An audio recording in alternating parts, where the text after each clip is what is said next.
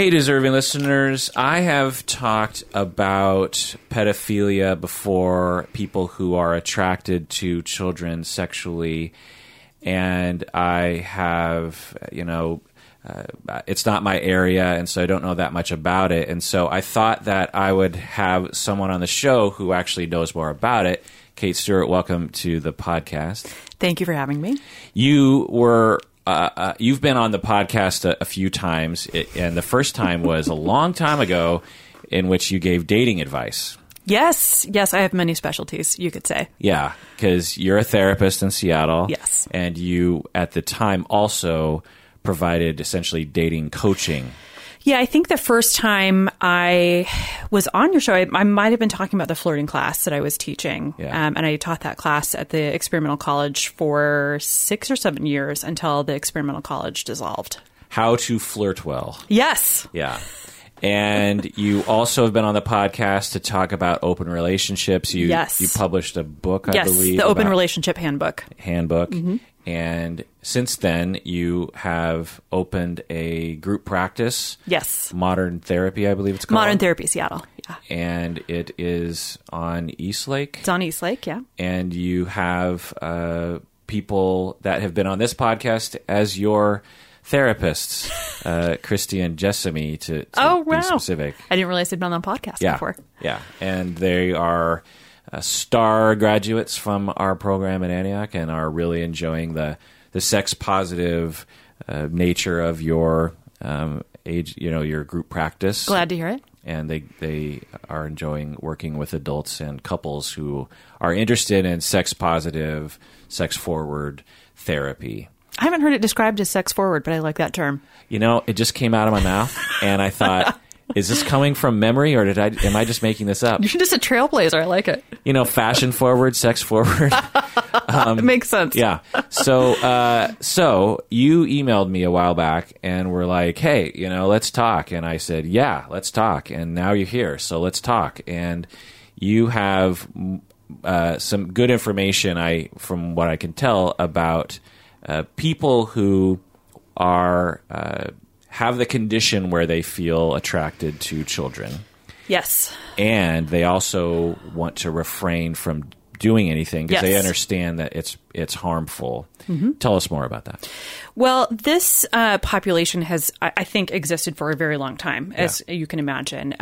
But they have become more kind of collected and more united as the internet has developed. And there are several websites, groups. I think there's Reddit groups where they get together and kind of connect with each other. And you are totally right on the definition. It is people who identify as being basically pedophiles, being minor attracted, but are committed to not offending. Great. And they support each other, yes. And I'm guessing provide sort of hints about how to navigate the world, both with their compulsion or their attraction and the society at large being not so nice to them and that sort of thing. So what have you learned in what you've looked into? You have a big article there that has gone into it. So what have you learned as you've looked into it? Well, it's been a very interesting experience studying this because this group is big and widespread, and it definitely has caught a lot of attention in different places. There are people really studying this and working with it in Canada, Germany, really all over the world. And I have learned a variety of different things. There's a lot of need for this, for support of this population, because as you can imagine, there is so much internalized shame and this feeling of, I literally cannot tell anyone this thing about myself. Yeah. Even if I am committed to not acting on this and I will do anything possible, I can't tell anyone anything about this. There's a lot of internalized self-hatred. There's so much negativity to this internally and externally.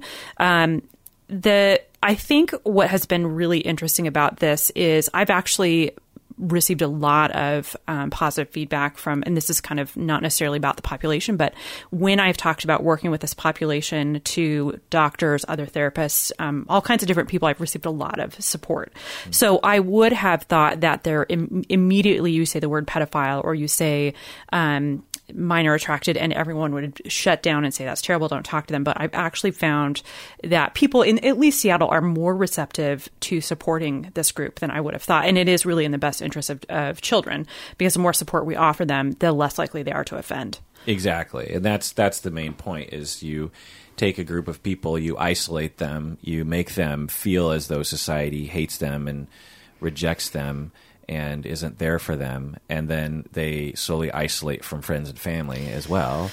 Right. And then what more do you have left in life to give you reason to try to not do it? And two, what about all the, when we have clients come to us and they're saying, I really want to smoke cigarettes because I'm trying to quit, can you help me? We don't say, get away from me, you scumbag. We're like, okay, let's talk about it. Because there's skills, there's different things we can do, let's do it. How many people would react similarly if someone who's attracted to children sexually were to come to them and say, I'm attracted to children, can you please help me with this? Oh, right. It's such a taboo, and immediately you're seen as someone, if you came forward and if someone came forward and said, I'm a pedophile, I'm attracted to children, I am sexually only attracted to 5-year-old children, the immediate assumption is you've offended already several people. You are a monster. You're a psychopath. Yeah. You have no empathy for people. How could you possibly, want to do that? There's something sick about you. I want to say something to that. Interestingly, in the research, you are more likely to show sociopathic or psychopathic behavior and pathology if you are not a pedophile. So not all pedophiles sexually abuse children, and not all people who have sexually abused children are pedophiles. Right. And the ones who do not qualify as pedophiles are more likely to have really we're not using that terminology anymore, but personality disordered, antisocial personality disorder, psychopathic tendencies. Right. So that's really interesting, is if we can help support the people who are looking for help, it really helps everybody. Everyone benefits from that. Right. And that's something that I'm reminded that I talked about in a previous podcast, if I remember correctly, in terms of delineating between different types of people who have had sex with children.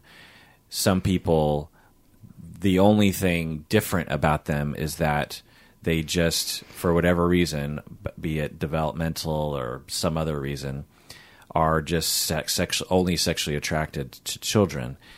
Whereas you have another group of people who have an underlying personality disorder of psychopathy, antisocial, and or sadism, and actually enjoy having other people suffer.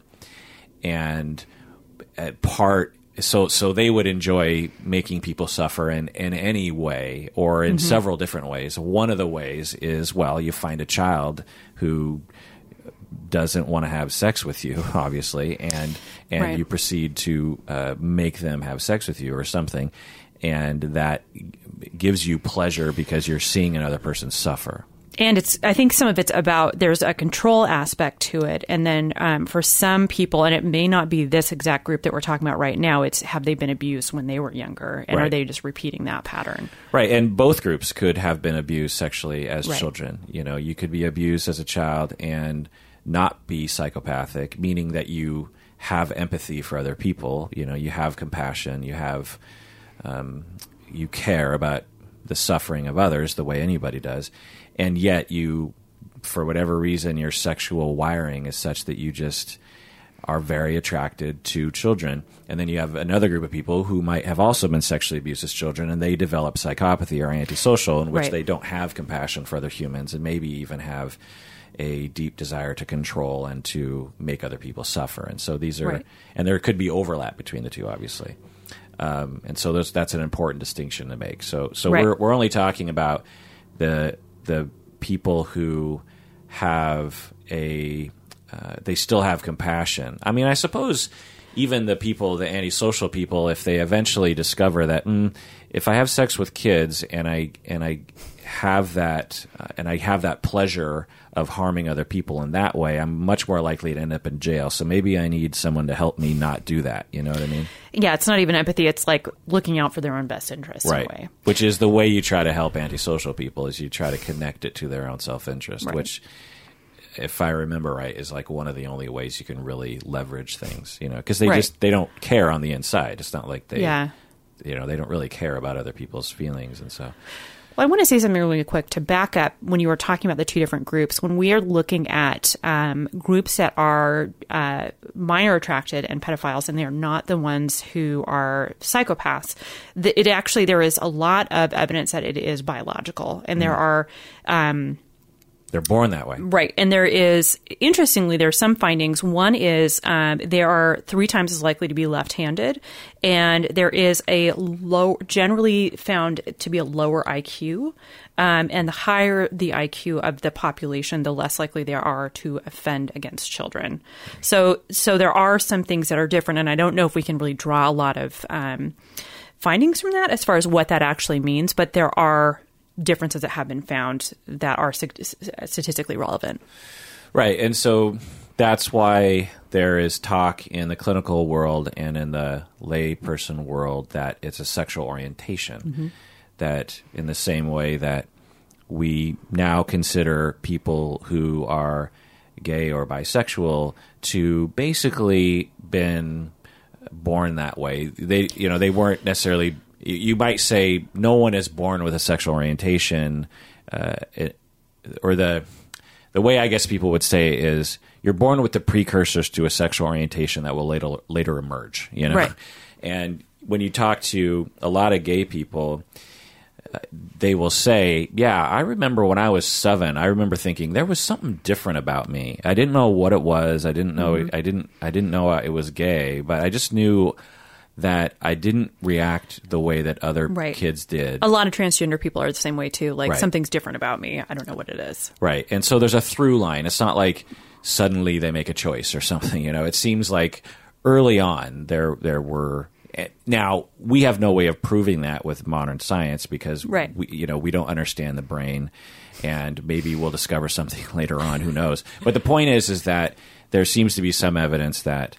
Biology is related, and therefore we can't simply label people who are minor attracted as something that happened to them as that they've strayed off the course of biology or something. You know what I mean? Or that they have some control over it. I mean, I think it's helpful to look at it as something that is part of the biology. Totally. I mean, that seems fairly obvious to me. It's like, how in the world would someone make a choice to do that, right? Unless they're psychopathic and they just enjoy sadistic behavior.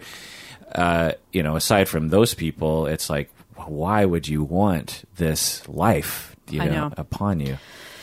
Well, I think one thing that's interesting to go back to what you were saying about this being a sexual orientation is some of the research really is about, do we look at this as a sexual orientation or do we look at it as a mental diagnosis actually? And if we're categorizing this as a mental illness, then there is protections under the American with Disabilities Act. And that can be helpful in some ways in protecting these folks. So I think both of those things are true. Like it is helpful to view this as a sexual orientation because it doesn't seem to be something that like conversion therapy doesn't work for that. Like conversion therapy doesn't work for people who are gay. So it does have a lot in common. But one of the things I was reading is we don't have necessarily a very clear definition of sexual orientation that everyone agrees upon. So it is based on that. It is, kind of in that same pile of, if we think about sexual orientation, the erotic age orientation is like another spectrum of sexual orientation. Right. And from emails in the past that people have sent me about this, the debate or the internet discourse is that when some people say that being a pedophile or, being attracted to children is a sexual orientation, it triggers some people because they think that it's legitimizing it or somehow making it okay for people who are attracted to children to engage in trying to have sex with children and actually having sex with children and abusing children. And that is not what we would be in support of. There's certainly there are people who actually are like that, and I've actually seen. I don't know if they've emailed me or whatever, but I remember seeing some people saying like, "Look, it's a sexual orientation, and therefore." And some kids want it. They'll say, they have all these excuses, and I've seen some 11-year-olds who certainly seem like they're trying to turn me on. Like they'll say stuff like that. And so they'll say it's just a sexual orientation thing. But then you have this whole other group of people that are saying, look, it's a sexual orientation. It's still wrong and it's harmful to kids. And so, but I want to label it as a sexual orientation because I want to have people understand that this isn't a choice. This isn't a choice for me. It's something that's just inherent in my biology. The same way that people who want to have sex with adults, they can be celibate too if they choose. Right. Yeah. And you didn't make a choice to be attracted to adults, right? It's not like you woke up and said, I choose to be only attracted to adults. That's just the way it feels natural to you. Well, to us, this is how it feels natural to us, and therefore, according to your definition of a sexual orientation, which is the common definition that's often used, it's just like your natural attraction impulses. However, I guess you define that more specifically. But anyway, that's what they're claiming. And so I think that if on the internet, when people talk about this, they need to say it in its full description.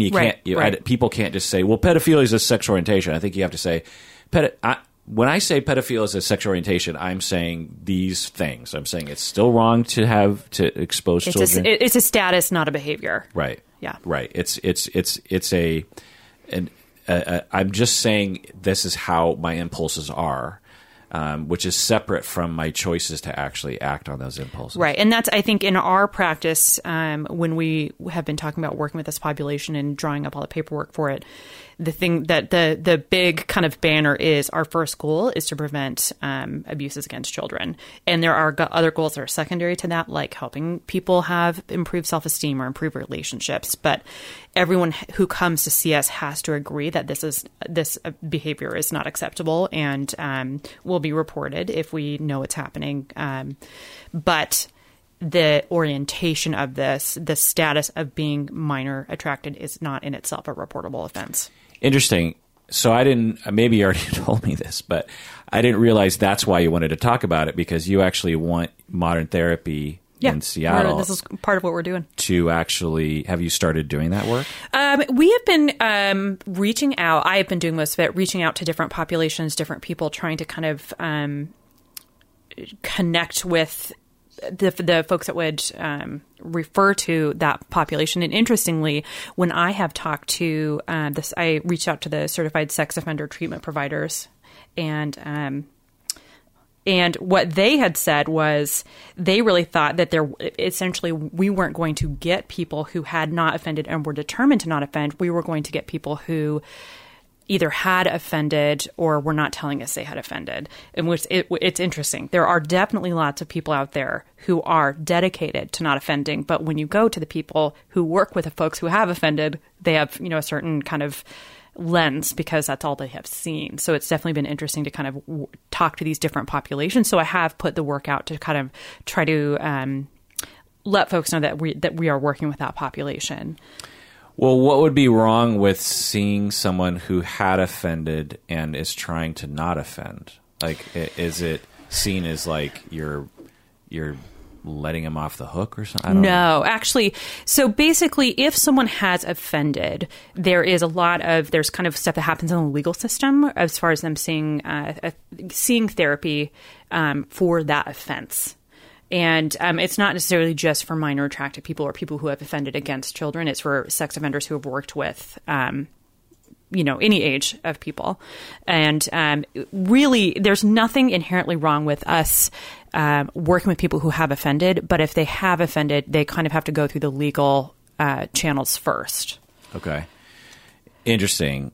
So there's regulations in Washington State around treating sexual offenders. Is that what you're saying? There's a whole licensing process for that, a separate license for people to work with sex offenders. And you don't want to get involved in that. Well, it's not that I wouldn't get involved with that, but I'm not currently licensed to work with sex offenders. So there's all of the training they do and continuing education. And so I had to, when I was setting up this part of my practice, I had to kind of set a clear line where if someone comes in and then 3, 6, 8, 9, whatever months later says, I want to tell you I actually did offend, then I have to say, okay, we're going to have to transition you to someone who is a certified sex offender treatment provider. Right. So the certified people are saying to you, well, they're going to come to you, but and they probably have offended, and they're just going to say they didn't, so that you can get out of the licensing requirements or the certification requirements and be able to treat these people. So it's like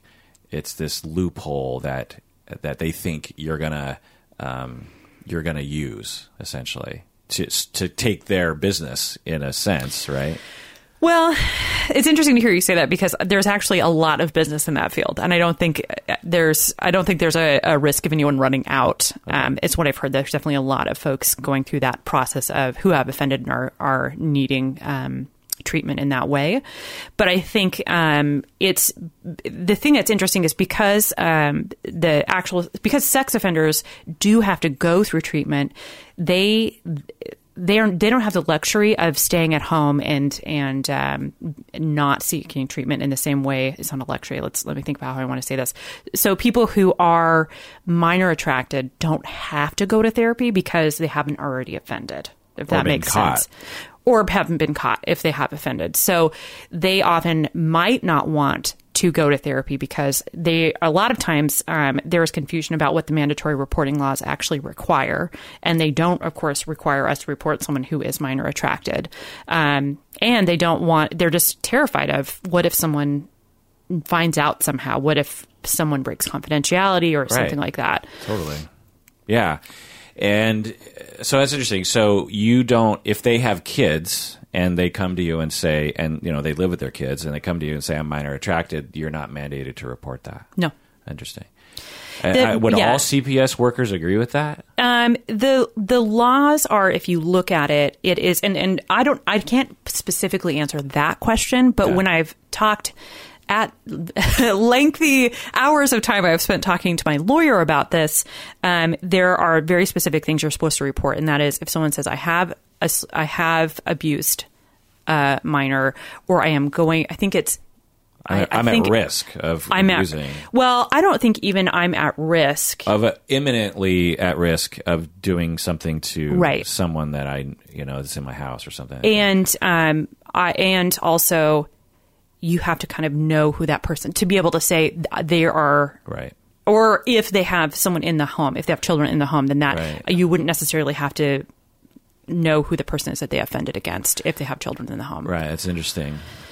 Yeah, a couple of distinctions I just want to get off my mind is that a lot of people think that pedophiles are also murderers because that's often it's in the news, right? You hear about someone kidnapping a kid, having sex with a kid, and killing the kid, right? It's a very high profile case, and so there's this. It's what news is about. There's often confounding of murder and pedophilia, which of course people who are minor attracted and have never offended wouldn't want that association. Correct. The other thing that I have gotten in trouble with listeners before is that when we say pedophilia, a lot of people associate that with, and I've made this mistake, with actually having offended. Like you say, if someone says, I'm a pedophile, or that person's a pedophile, some people conflate that with having offended, meaning that they have had sex with children or have tried to or something. It's not very clear. I'll tell you that. I've definitely found that to be true. Right. Whereas what people are trying to do now with the word is separate those out. They're saying that I'm a pedophile, which doesn't mean that I have actually done anything about it in the past. And we're trying to separate those things out. There's people, and like you said, there's people who have offended, but they're not pedophiles. They're not actually attracted to children. Right. You know what I mean? So anyway, interesting. So you want to be able to treat people in the region or anywhere? Well, at the moment, based on therapy laws in the state, I can only work with people in the state. So I can work in person with whoever can get into the office, and I can also work via teletherapy or online platforms, work with people in the state of Washington. So people who are minor attracted and have not offended and want help to start the process of exploring that and getting help and support, because I'm just is that what you're doing? Well, I actually would imagine what would happen, because I work with a sex positive population who already, a lot of the folks I see have a kink identity, or there's a fetish or something that is very important to their identity. So like someone who has an interest in BDSM, for example, and they may be very, very interested in that lifestyle or that identity, but oftentimes by the time they come in to see me, they just kind of have to put that out there and say, okay, I'm a dominant or I'm a submissive, or I'm interested in this particular lifestyle. And I say, okay, sure. What do we need to talk about that? How does that relate to your life? How is that important? And then once we get that conversation out of the way, oftentimes it's, let's talk about the rest of your life. How are your relationships? How's your self-esteem? Right. So it would be possibly similar to that, in that once we have established this is what's going on, I would need to make sure I was continually checking in with that risk of, do you feel like you might offend? Where are you at with that? But a lot of the conversation may be, how do we help you feel better? How do we help you have better self-esteem? So there would be definitely part of it that would be focused on that, but it's not necessarily, you have this issue, come in here and talk to me about that issue. It may be, we'll spend some time talking about that issue, as much time as we need to, but we'll also talk about what else is happening in your life. Just regular therapy stuff. Right, because the idea goes that people who are minor attracted won't go to any therapist, even if what they really want to talk about is their relationships or their self-esteem or their job or the meaning of life or whatever, because they're worried that it's going to sneak out that they are minor attracted, and then they're going to be locked up, or their therapist is going to reject them or something. And so you're saying, look, come to us and we're willing to talk about whatever you want to talk about, and we're not going to, and here's exactly what our responsibility is, and our responsibility is to confidentiality unless we hear about these certain things, and we're open to talking about this. But I'm also guessing that once you make it known that you want to do that some people would come to you and say, actually, I'm 100% wanting therapy to help me to help support my efforts to not offend. Right. And you would provide that service as well. Yeah, absolutely. Yeah, right. But if they had offended, then, or if they reveal they've offended, then you'd have to transfer them to a certified person. And I want to back up a second, because when you said if someone is looking for help and not offending, I think depending on how close they are to that line, I might refer them to a certified sex offender who may have more specific tools about continuing to not offend. Like if they're working with someone who has offended, they may have in the training and working with that population, they may have more experience in this. Is we're going to talk about this one. CBT, cognitive behavioral therapy intervention, or something like that. So they may have more specific training in specific to keeping people from offending. So I guess that, I don't know if that makes sense. Totally, but question. Wouldn't you also be developing those? Yes, we're working with behavior modification. We're working with motivational interviewing and harm reduction as methods to kind of help address those impulses and those instincts and kind of minimize them, and help look at other coping strategies to help people with that. So just to get crude about this a little bit, because I'm just, as we're talking about this, I'm just like, well, when you get down to the nitty gritty on this, like what exactly is the lifestyle ongoing for someone who is, say, only attracted to preschool children, right? I just imagine there's a number of choices, and I'm curious what you think, or maybe you haven't really developed these yet. As far as like, what is the quality of life for that person? Well, not or what quality does that of life, look like? but specifically how they get their sexual needs met, because it seems like there are there's two main roads to take. One is in terms of staying ethical and non-harmful. One road is just like you just completely become asexual. You don't think about sex. You don't masturbate. Obviously, you don't have sex with kids. You don't get porn that has kids because that's harmful to kids. And illegal.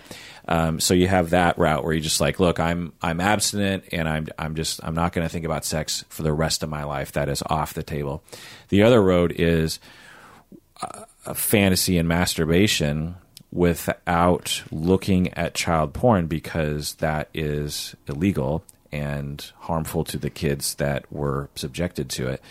So again, the crude part about it is it's like they masturbate while they just think about things in their head while they know that they'll never act on those impulses or something. Well, this is an interesting question because this is really looking at what are there. So there are groups of pedophiles who are exclusively attracted to minors. And there are people who have pedophilia but are also attracted to adults. Right. So what we would try to do is look at, is there a redirection? Can we redirect that person to being more attracted to adults or somehow trying to spend more time in that direction or engaging with that more?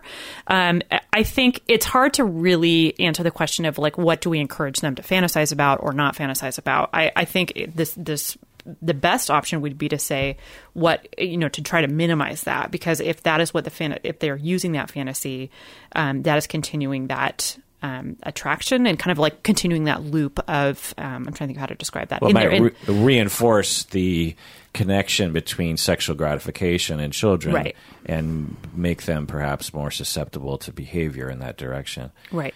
Where I think the other thing to say is we're not the kind of ideal outcome is not that they become a totally normal person that doesn't have this. I don't think that's realistic, but to have the best life they can based on who they are as a person and like how can we help them get to the best kind of possible life for them. Interesting. So where can people find you on the internet if they wanted more information? ModernTherapySeattle.com. ModernTherapySeattle.com. East Lake in Seattle, overlooking Lake. Can you see Lake Union from your office? Not from I look out on a lot of very nice trees. Oh, okay. I am not on the side of the building that looks on Lake Union, but other people can see Lake Union from my building. Oh, okay. Yeah. And at your office, you have 4 or 5? 4 employees. Yeah. 4 employees, other therapists. Mm-hmm. And you are a sex positive center for adults and couples. Mm-hmm. Do you treat teenagers at all? We do treat some teenagers. We don't end up seeing people much younger than teenagers. We don't work with a lot of kids. So people who are into kink or polyamory or quote-unquote open relationships, mm-hmm. and now people who are minor attracted who have not offended and looking for a therapist for whatever reason. Right. And it's okay for them to admit that to the therapist, which I have to say puts you in a category that's extremely unique. I mean, I would guess that just a guess off the top of my head, there's probably 50 therapists in the world who advertise themselves as such. You know what I mean? Well, if they're out there, they need help. And, I'm really interested in working with stigmatized or marginalized groups. Yeah. And to me, I think everyone deserves support. Well, it's really interesting once you really make the paradigm shift into sex positivity, how many things start to crumble in terms of our societal notions, right? Right. And that happened to me when I had Alina Gabosh on the podcast, like right when we first started the podcast in 2008. And she came out to talk about sex positivity and the center and everything. And then she invited us out to the center, and that was fascinating. Oh, yeah, you went? Yeah. Great. That is really cool. Yeah, it was unforgettable. And it was the hottest day on record in Seattle. And they didn't have any AC in the building. Oh, my God. But, like, people were getting naked anyway, so it didn't really matter. But I went in, completely head to foot clothed, you know what I mean? And just like, hopefully not fleece. I was so hot, you know, but anyway, yeah. And when I talked with her, and you can actually, I've gone back and listened to that episode, and you can hear in my questions that my paradigm hadn't shifted yet. You know, I still had, you know, those notions around that people typically have. You know, whenever you talk about polyamory, I'm guessing you have a certain set of reactions that you see almost every single time. You know, people it's like, well, how does that work? And isn't it just for people who want to cheat on their partner and want to get away with it?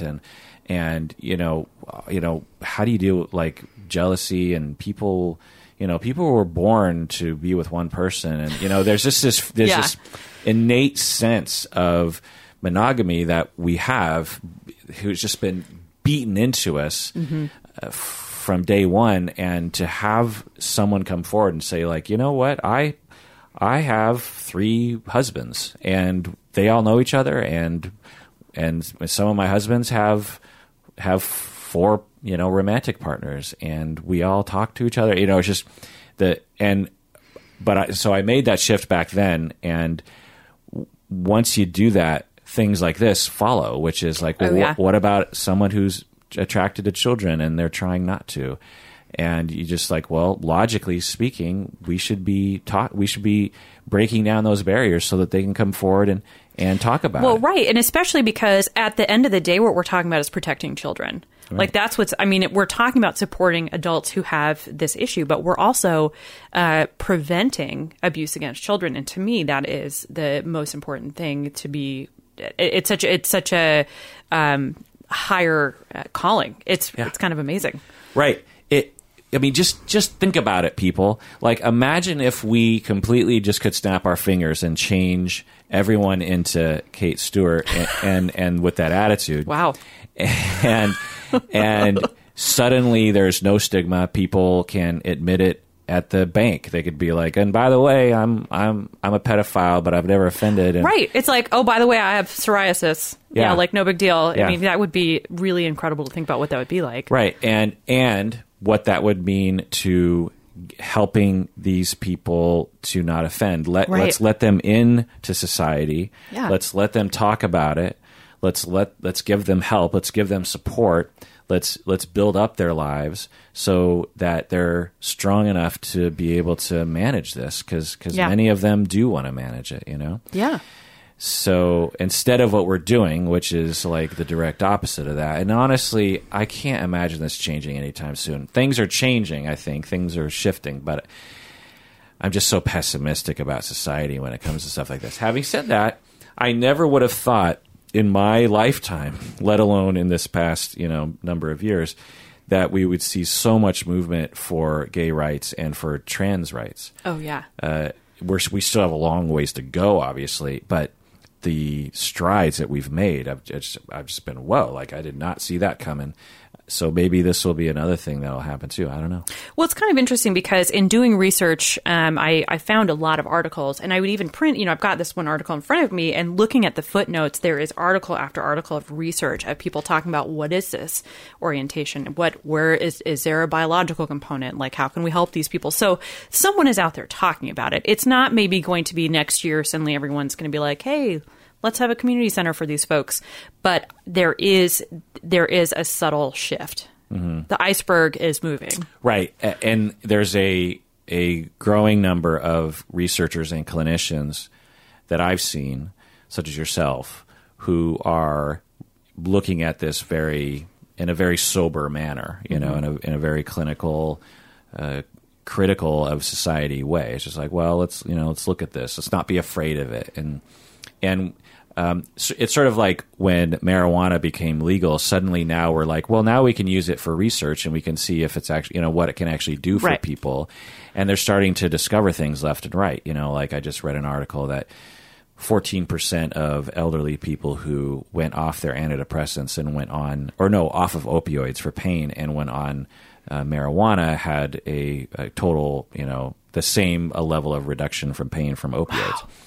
And so, yeah. And we couldn't have done that research in the past. And it's like mind-blowing. It's like, whoa. So, when you get someone with pain coming in, one of the things that you could prescribe is a form of marijuana, and that can actually help them, and you can avoid the side effects that opioids create. And it's like, boom, boom, boom, research after research. And similar with this, it's just like, it just seems like there's a lot of really fast movement because suddenly clinicians are, or at least a critical mass of them are actually coming forward and actually commenting and researching it, which, it's always been around, but, we've just been ignoring it for and we've been pushing it into a closet and pretending it's not there, or those people are horrible people, and so we shouldn't even look at them. And I think that's what we have to realize is the opposite of where we're at now isn't fully embracing child abuse. No. It is, like we don't have to. I'm sorry. That is on an end of the spectrum, but where we can be is in the middle, which is saying this thing happens. These people are out there. We can catch them. Potentially before they offend, and we can help them lead better lives. Right. And the same goes for any harmful behavior. It's just like, instead of pushing them away, how about we let them in and help them not to do it or do it again or something? It just stands to reason. Is there anything else you want to share before we adjourn here? Well, there's so many things I could add, but I think that covers most of it. Okay. Well, thanks for joining us, Kate. And again, moderntherapyseattle.com if you are looking for a therapist or more information for any sex-positive thing, or really any you treat people for various different, all the normal therapy issues anything as well. Relationship, sex, and dating, and other whatever else people need to talk about in therapy as well. Yeah. Well, thanks for joining me, Kate. Thank you, Kirk. Thank you, everyone out there, for joining us. Please take care of yourself because you deserve it.